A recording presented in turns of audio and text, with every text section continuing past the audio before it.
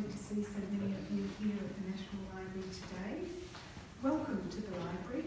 My name is Kathy Pilgrim. I'm the Assistant Director General of the Executive and Public Programs Division. As we begin today, I'd like to acknowledge the traditional owners of this land. I thank their elders, past and present, for caring for this land that we are now privileged to call our own, to call home. Today we're here to learn from our Director of Exhibitions, Dr. Guy Hanson, who co-created our revealing exhibition, 1968 Changing Times. You may have already had the opportunity to see it, but if not, I hope that you'll be inspired to visit the event today, to visit the exhibition today. There is no doubt that 1968 was a momentous year. Whether it was the war in Vietnam, student demonstrations, the assassinations of Martin Luther King Jr. and Robert Kennedy, or the music of the time, there was a strong sense the world was rapidly changing. Australia was facing its own challenges, with the swearing in of John Gorton as Prime Minister following the disappearance of Harold Holt, and the growing unrest about conscription for overseas military service. The opening of this beautiful building, the National Library's own, on the 15th of August 1968, a realisation of the vision of former Prime Minister Robert Menzies, was a moment of national pride and achievement amidst the national turbulence. And I hope it will come back in August this year to help us celebrate that 50th anniversary. Today, Dr. Guy Hanson will explore what it was that made 1968 such a year of change for Canberra, Australia and the world.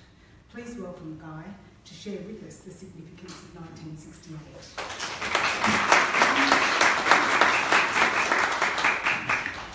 Thank you very much, Kathy. I might just start by showing you the exhibition ad.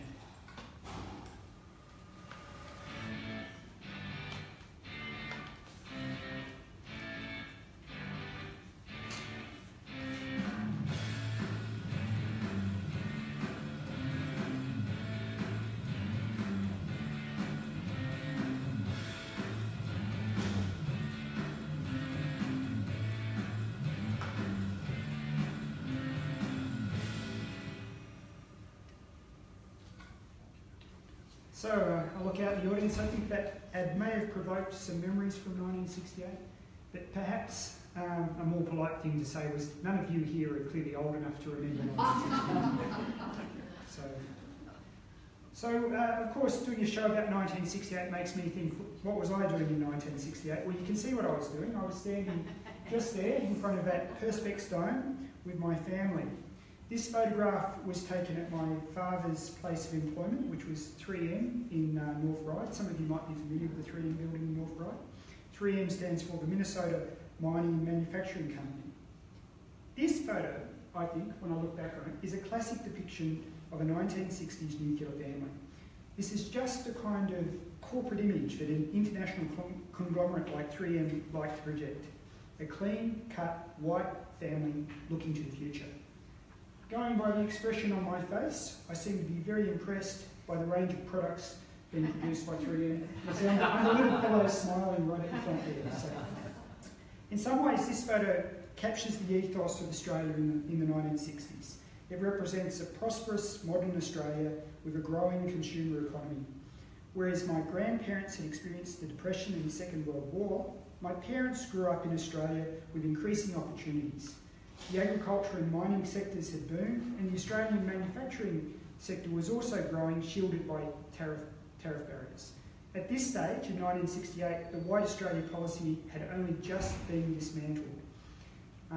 It's true that there had been some bumps on the road in the 50s and 60s, but overall it was a time of growing confidence and prosperity. The stoic generations of the 1930s and 1940s giving way to the baby boomers. The new generation were confident in the future and keen to see the world change, and change was coming. By the 1970s, Australian society would be transformed.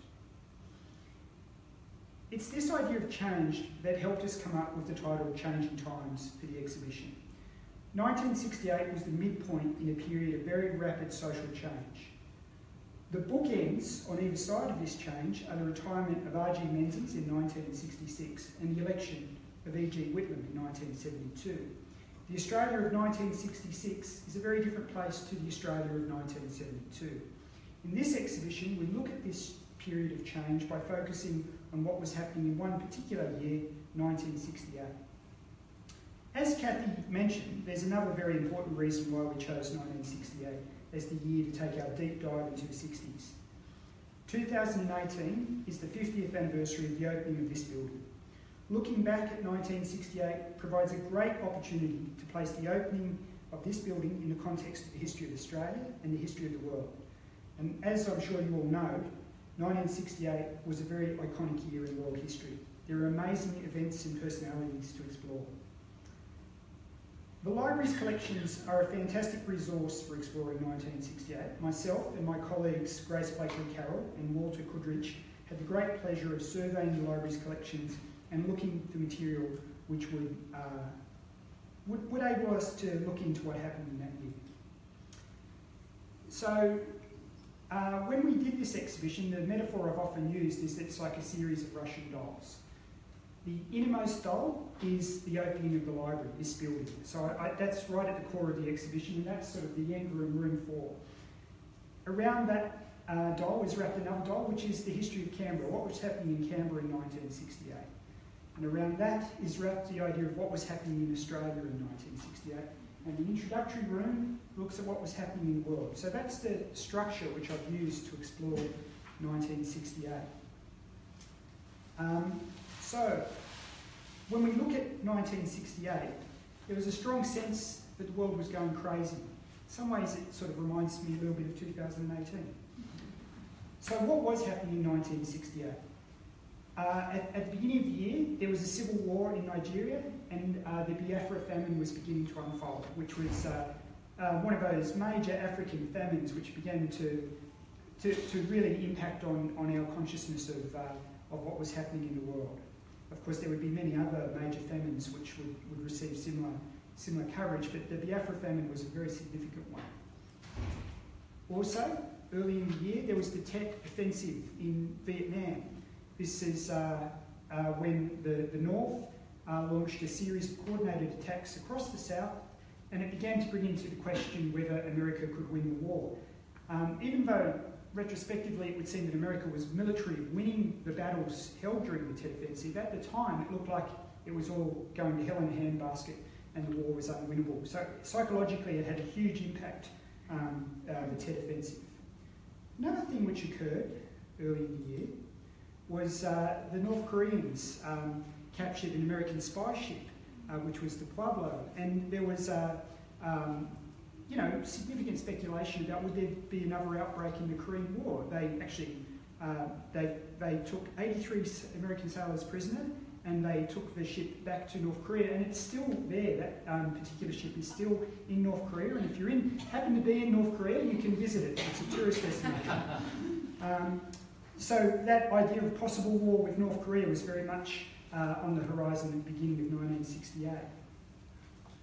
Another event which people remember from 1968 is the Prague Spring.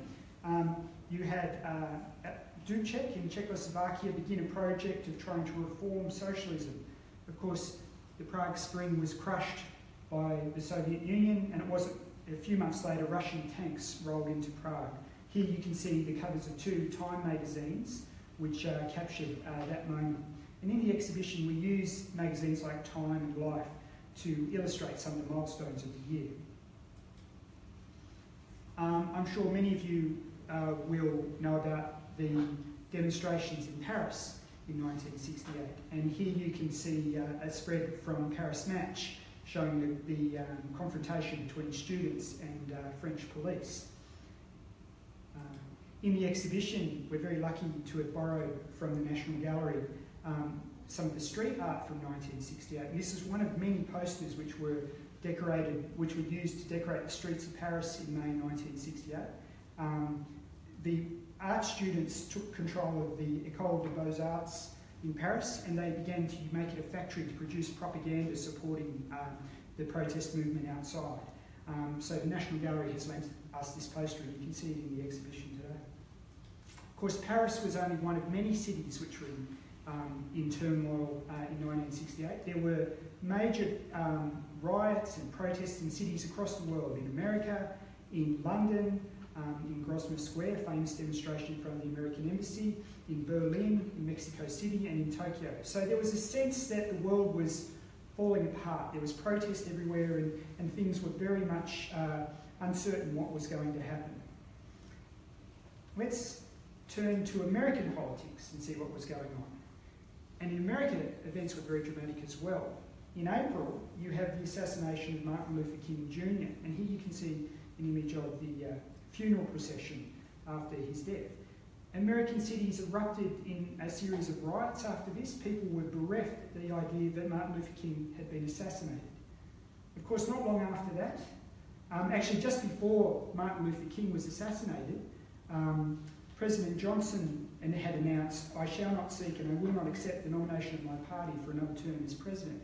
That was very dramatic. Johnson, who had put so much effort into the civil rights agenda and into building the great society, had decided he had no chance of winning the next election, that the Vietnam War had become the major thing which he had to concentrate, and he felt that he had to bow out in order to conduct that. So that left Americans with a deep sense of uncertainty. Their president wasn't going to run again, major leader had been killed, and then not long after that, Bobby Kennedy was assassinated. So Kennedy had, following Johnson's announcement, Kennedy had decided to run for president, that after winning the Californian primary, he was shot in the Ambassador Hotel in Los Angeles in California. So another important leader in America was gone. So America was in a very, very difficult place at that time. And at the end of the year, you had a very partisan political campaign where you had the Republican Richard Nixon run against Hubert Humphrey. Nixon went on to win the election. The Democrats were deeply divided over the issue of the war, with McGovern and Eugene McCarthy running as anti-war candidates, and Hubert Humphrey being eventually nominated for the Democrats. So divided Democrats at a very violent and disrupted convention in Chicago in August weren't able to beat Richard Milhouse Nixon, who was promising to go forward and prosecute the war in Vietnam. So you can get when I look at 1968, you get a really strong sense of where you can play that game, what if? If you take some of these events and think, what if Kennedy wasn't assassinated? What if the Democrats had won the 1968 election on an anti-Vietnam War platform? What would have happened? We can speculate. It didn't happen. Nixon won. The war went on. So I can't talk about 1968 without talking about music. I think it was an incredibly important year in popular music. Some very significant albums were released in 1968. The White Album came out in 1968. The Rolling Stones' Beggar's Banquet came out in 1968.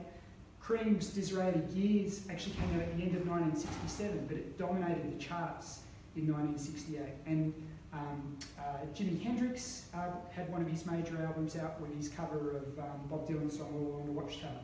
So there's all these major moments in popular music which went on to dominate the playlists of radio stations for years to come. And I think you can still tune into a radio station in Canberra today and hear some of the songs which I've got up here. What was happening in the world of books? And this was one of the more challenging aspects of doing this exhibition, was selecting some of the titles which came out in 1968. And if you go down to the exhibition, you'll see a selection of books which were published in 1968. I did select books which did very well on the New York Times bestseller list, and also books which I think have gone on to have a lasting impact and are still read today. So Tom Wolfe, with the Electric Kool-Aid Acid Test, creating a new genre of writing and new journalism.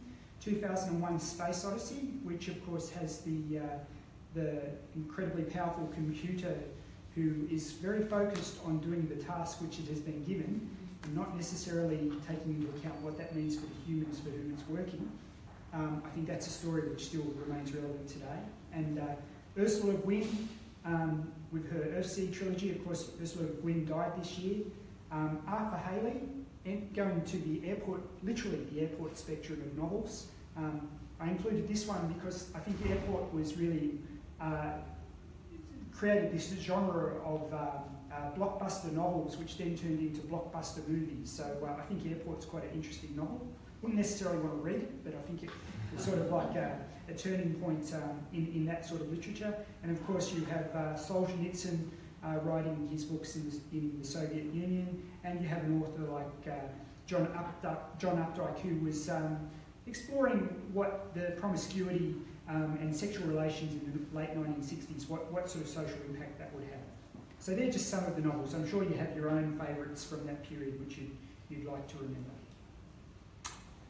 So moving from the world stage back to Australia, I can't talk about 1968 without first talking about what happened in December 1967. And that, of course, was the disappearance of Harold Holt, who, having gone away for the weekend to his holiday house in Port St Victoria, then was lost in the surf off Cheviot Beach, and his body wasn't recovered and was presumed drowned. So at the very beginning of 1968, Australia did not have a Prime Minister. A great object, it had an acting Prime Minister, but Harold Holt had just gone missing.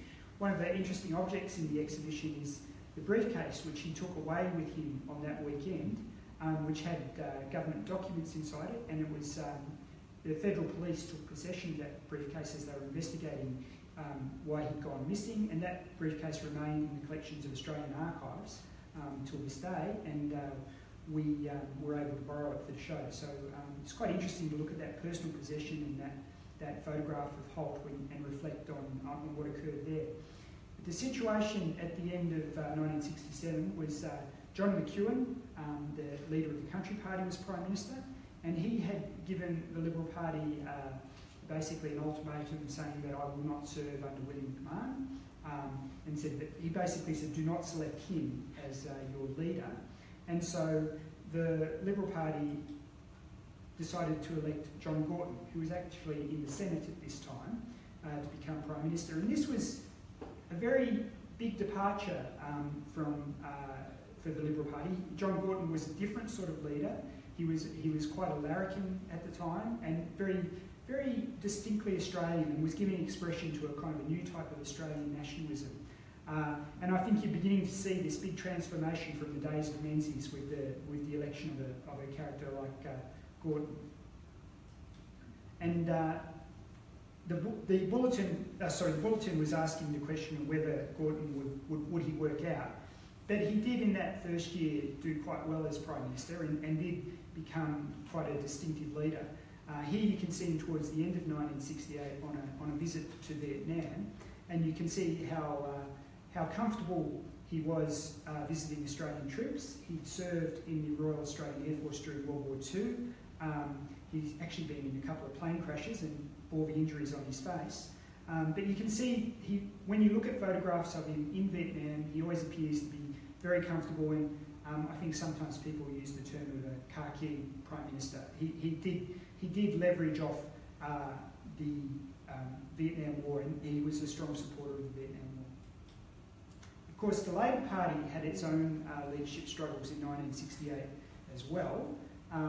There was a period where it appeared that Whitlam actually, when facing off with sections of his party, offered his resignation, and he was re-elected and was able to start a process of reform of the Labor Party to make it much more electable. So you're seeing a period of change here. The Liberals have a new leader. The Labor Party is giving itself over to turning into a more electable party. And of course, this would all unfold until you get to the point that the Labor Party is elected in 1972, and you're seeing the end of a very long period of coalition rule of the country. So one of the biggest issues in 1968, around the world, but in Australia as well, was Vietnam. Here's a photograph of Australian forces in 1968 in Vietnam. It's at this point in the war, most probably a lot to do with the Tet Offensive, that support for the war in Australia had really begun to turn. It had previously had majority of support, but by 1968, the majority of Australians were beginning to be against the war. Here you have the 80th Australian Task Force space map in Nui Dat. We have this in our collection. I actually, the other day, Tim Fischer, the former Deputy Prime Minister, happened to be visiting the library and asked to be taken on a tour of the exhibition. And I showed him around, and he actually was serving in Vietnam in 1968. And he was very impressed with this map and stood in front of it for some time and was able to point out exactly where his tent was in 1968. So the issue of Vietnam in 1968, one of the things which made it very unpopular in Australia was compulsory national service.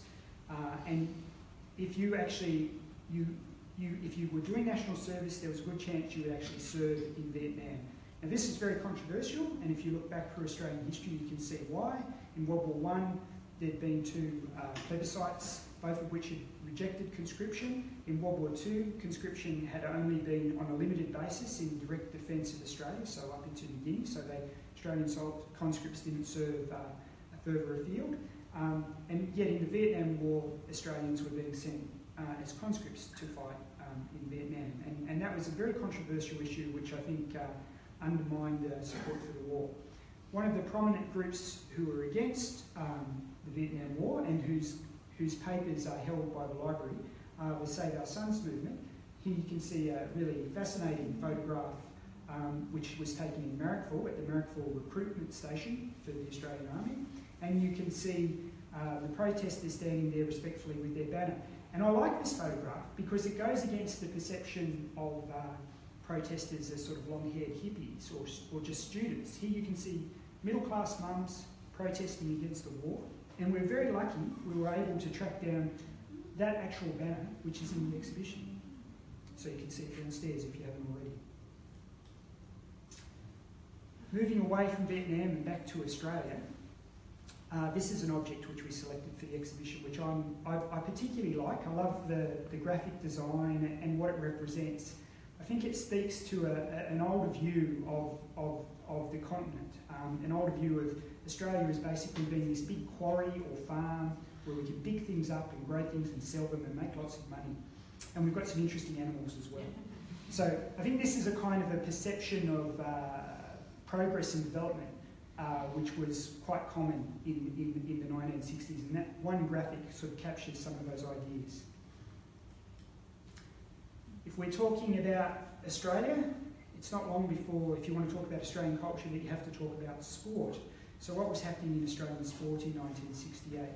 One of the major things which was happening was the Mexico Olympics, and Australia, of course, was represented there at the Mexico Olympics. And one of the most famous incidents which occurred was Peter Norman, the Australian sprinter, had won a silver medal in the 200 metres sprint, and he had, in support of the two African American sprinters who were doing a Black Power salute, was wearing a little civil rights badge on his jacket, and he was supportive of their protest, and he talked to them about his process before they went to the podium to receive their medals.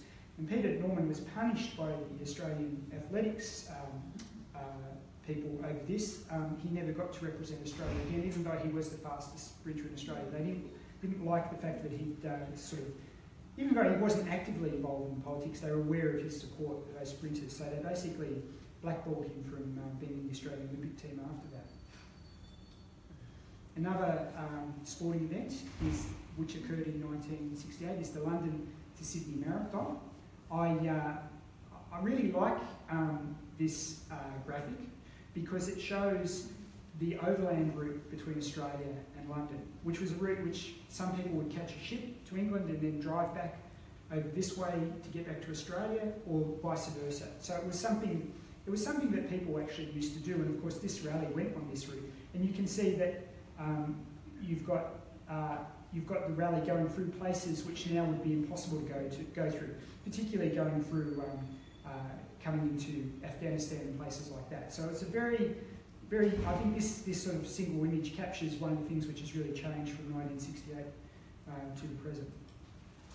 Another sporting event from 1968 was Lionel Rose became a world boxing champion. He'd beaten fighting karate in Tokyo in Japan, and that made him the first Indigenous world boxing champion, Australian Indigenous world boxing champion, and he was a major personality, celebrity in Australia at this time, and even went on to have some success as a pop star as well. So I think a very interesting and attractive photo of Lionel Rose there.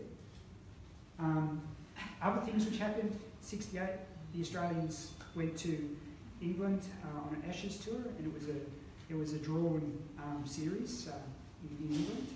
Carlton won the premiership, and in Sydney there was a World Cup of rugby league, and Australia beat France. Of course, in the 60s, France was quite a power in rugby league, which is they're not really so much these days. What were you watching on TV in 1968? Well, it wasn't that long since This Day Tonight had started. Skippy, of course, was doing very well and going on to be a major international success for Australian TV. And also, you could see Leonard Teal in Homicide. Interesting to think back, in most Australian cities there was just 2 or 3 channels. We were all watching the same TV, most probably talking about the same TV, rather than having the huge variety that we have now. Fashion, you have a designer like Prue Acton, sort of responding to the fashion changes in fashion around the world. You can see some of this down in the exhibition. What was happening in music in Australia, the supergroup in Australia, in the most popular Australian group was the Seekers, and they came back early in the year for a tour of Australia, and it was around the middle of the year that the Seekers actually broke up. So this was the end of one of the most successful Australian groups. In terms of international acts who came to Australia, the Monkees came in 1968, and the Who and the Small Faces came. And of course the Who distinguished themselves while visiting by there were complaints about sound and behaviour of members of the group. There was an incident on one domestic flight where the band members were said to have had too much to drink, and when they arrived at Essington Airport, they were escorted off the plane by the police. And in one account I've read, they were then taken to a special VIP area at the airport and given more drinks. So that's how you dealt with things in the 60s. So the counterculture in Australia, what was going on? Well, we have, I think one of the emblems of that in Australian popular culture is Oz magazine. Now, of course, there was a Sydney Oz magazine, which had started earlier in the 60s and had been involved in an obscenity trial. But in 67, half of the editorial team, Richard Neville, Martin Sharp, went over to the UK, and they established London Oz. So in the exhibition, we've got a really good display of both Sydney Oz and London Oz. I think when you look at the magazine, you can really see the contribution of the graphic artist Martin Sharp, and you can see how this magazine provided a space for him to develop his skills and go on to be one of the major, most important graphic artists of Australia in the late 1960s. I think actually when you get beyond the graphic art though, there's not much in the magazines. They're quite strange to read. But all I'm asking you to do is look at the pictures and go downstairs. Gender relations in the 1960s. So this photograph actually isn't in the exhibition downstairs, but I did find it in my research, and I desperately wanted to use it because I thought it said so much. So you can see a different idea of how employment was organised. Conditions for women, their pay rates were lower, they often had to leave work once they were married, and obviously you couldn't have children, you were meant to go home. And this particular photograph was a photograph taken from, I think, the Dunlop factory in Sydney, and it was just part of a process of documenting the production processes at Dunlop. So we did include some material in the exhibition which was about the beginnings of the campaign for equal pay for women, which of course is a campaign which is still continuing today. It still has not been fully realised. But you can see the roots of that campaign and many other feminist issues starting back in the 1960s. Other things too, like control of contraception and things like that as well. So feminism in 1968 is beginning to emerge as a major force, and of course it becomes bigger as you get into the 70s. In the world of literature in the late 60s, Europe, while there had been a long period where many bright young things in Australia had, as soon as they were able to, jumped on a ship and gone to London to try and impress the world, there were also, by the late 60s, a group of writers who were staying in Australia and were writing about Australia and reflecting on what it meant to be Australian. So we've got some lovely illustrations downstairs by Louis Kahn, of Frank Hardy, Judith Wright, and Thomas Keneally, who were all writing and publishing in Australia at this time. And we've got a selection of some of the books and poems and journals which were coming out of the intellectual ferment in 1968 in Australia. So we're getting down in my Russian dolls now. We're heading towards Canberra. And I think that the really interesting thing to think about is that in how small a town Canberra really was in 1968. So many of the features which we now think of as the national capital weren't actually in place at that time. In this direct area here, you had the Provisional Parliament House behind us, and you had the War Memorial across the lake. The lake hadn't been in place for that long, and you had, in a sense, almost that sense of open paddocks around here in the parliamentary triangle. So the opening of this building in 1968 was a very significant moment, because it was actually a reflection of moving beyond just servicing the needs of the federal parliament, just straightforward public service buildings in the parliament. This was a cultural institution which was really to serve the needs of not just the people of Canberra, but of broader Australia. So it's a significant moment. So you've got, I think, you're beginning to see that new vision of Canberra as a national capital really beginning to come to fruition, and that's reflected in the opening of this building. And here is a design from that period. I think it's good to pause and just consider that the library, of course, has a longer history than this building. It didn't come into existence in 1968. It actually goes back to 1901 with the establishment of the Federal Parliament, and was actually in what is the Victorian Parliament Library, was actually the first home of the National Library. And then, of course, the library also existed in Provisional Parliament House, and then, of course, in its building, which was over on Kings Avenue. That building was, after the opening of this building, that building was pulled down. So you can see some images of the library history before it actually came here in 1968. I'm not going to talk a lot about the design and construction of the library, because that is going to be the topic of another talk in supporting this exhibition program.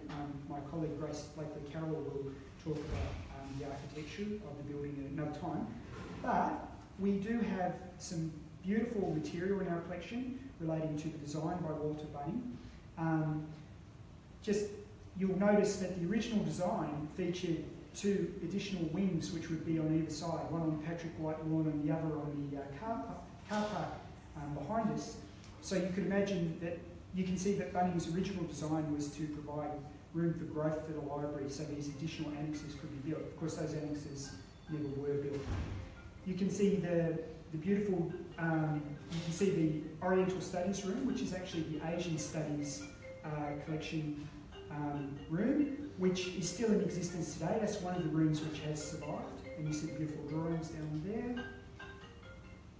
Thank you. Another really important feature, which Grace will talk about in detail when she gives her talk, is the beautiful bespoke furniture. So the furniture designer Fred Ward used Australian timbers to prepare purpose-built furniture for the library, and some of that's on display downstairs. And when Grace gives her talk, she'll tell you more about that. I just love this photograph. It's a Max Dupayne photograph of the reading room as it was in 1968. And you can see that the major features of the reading room are still extant and it is recognisable. And you can see that beautiful bespoke furniture on display there. Other aspects of the building, which I think are very worth considering, the beautiful stained glass windows by Leonard French and the Tom Bass bas-relief above the doors as you come in. I think Grace will talk about those when she gets to her talk as well.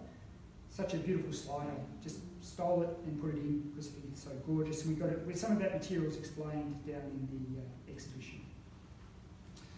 So I wanted to finish on a bit more of a positive note because 1968 is quite a bleak and controversial year. There's a lot happening in the world and much of it is not very happy.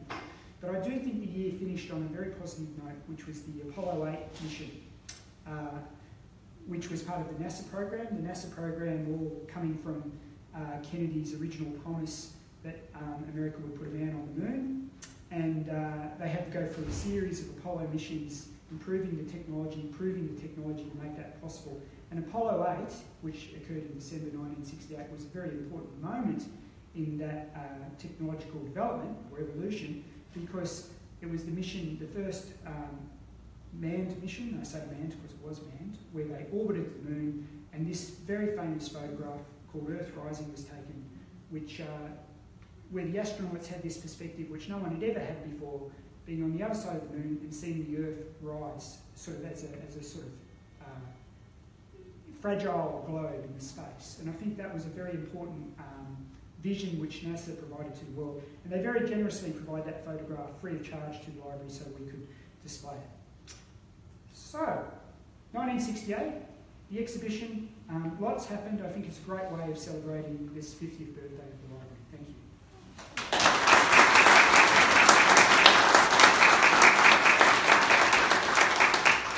Thank you very much, Guy, for taking us quickly through the events of 1968, those that particularly challenged and inspired us as Australians.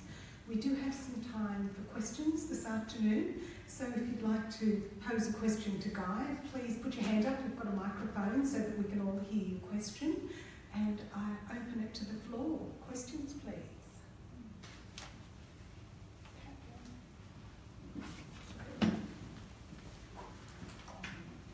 As somebody whose birthday came up in the ballot Right. for national service, what proportion of people, or men who were called up, didn't actually serve? To be honest, I don't know what the figures are. I don't think you inevitably served if you came up. And the Australian forces in Vietnam weren't that large and quite most compared to the United States. But obviously quite a large number did go. But I'm sorry, I just don't know. Probably I meant more what number of people actually agreed to go. I think the vast majority did agree to go, but there were some very famous conscientious objectors. I think the most famous is Simon Townsend, and there's some material about Simon Townsend in the display below. But quite a number of people went to jail rather than go overseas, and it was they were prisoners of conscience. Or else did their PhDs. Yes. Thank you very much for the lecture, and the display downstairs is terrific, especially the music. My question is, that ferment that happens in 1968, was that primarily demographic? Was it the baby boomers were 18? I must admit, I think that is the prosperity and the freedom. I think if you were a teenager in the Depression, you weren't thinking about changing the world, you were thinking about surviving. And if you were a teenager in World War II, you were thinking about the war. And I think it's when you get to the 60s that you've got a generation of young people who've had a good education, they've got access to things like motor cars and music, and I think that completely changes the way they looked at the world. The world wasn't just something to be survived, it was something you could have fun. It was a consumer economy, it was a leisure economy. So yes, a complete change of how you see the world, and I think that does really change the character. And there's other demographic forces which are coming through in Australia. A lot more young people too, there's a lot of babies born after World War II, so you've got a demographic bulge as well. So a lot of young people with money and time and feeling happy, It's going to change the world.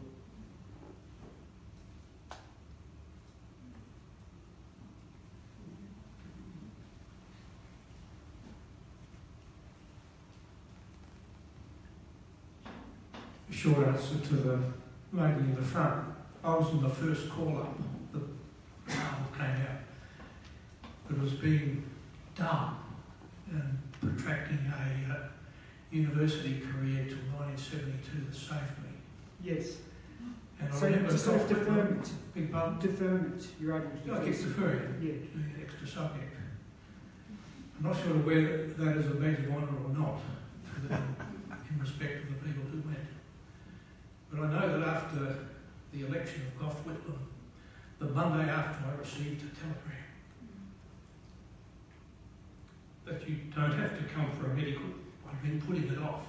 I had colds and managed to put it off.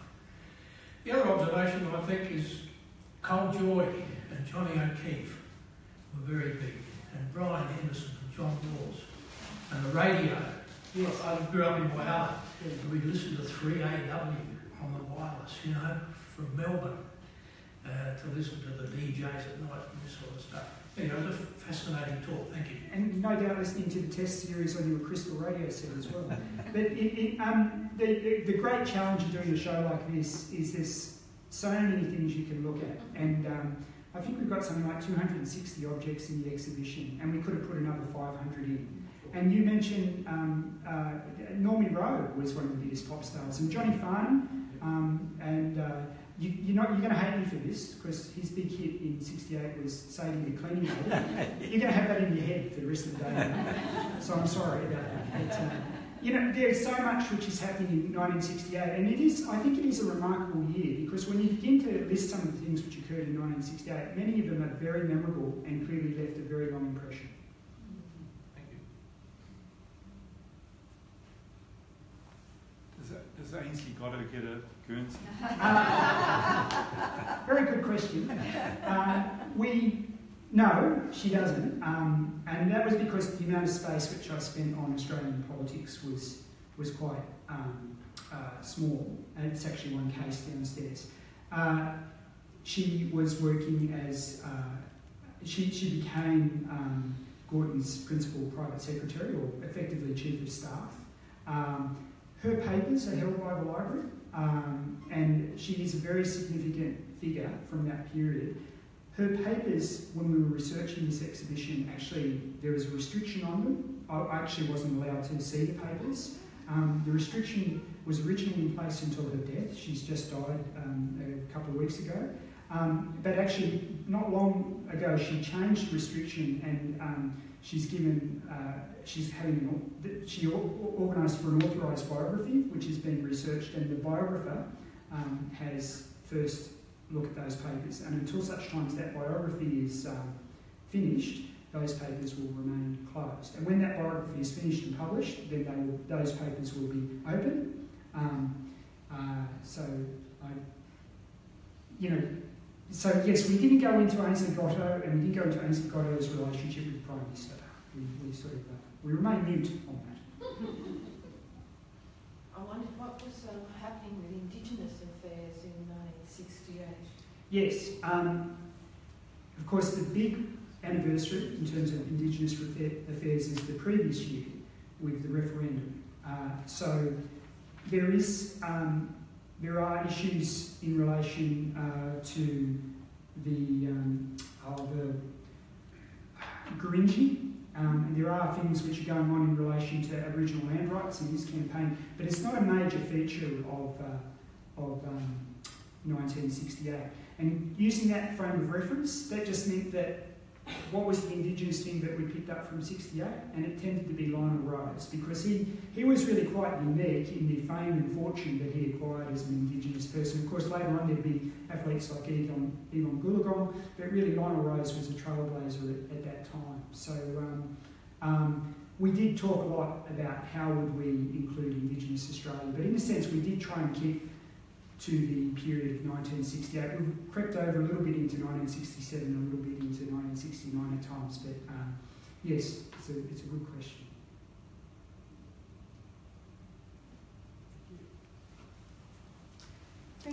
much, Guy. Please thank Guy again.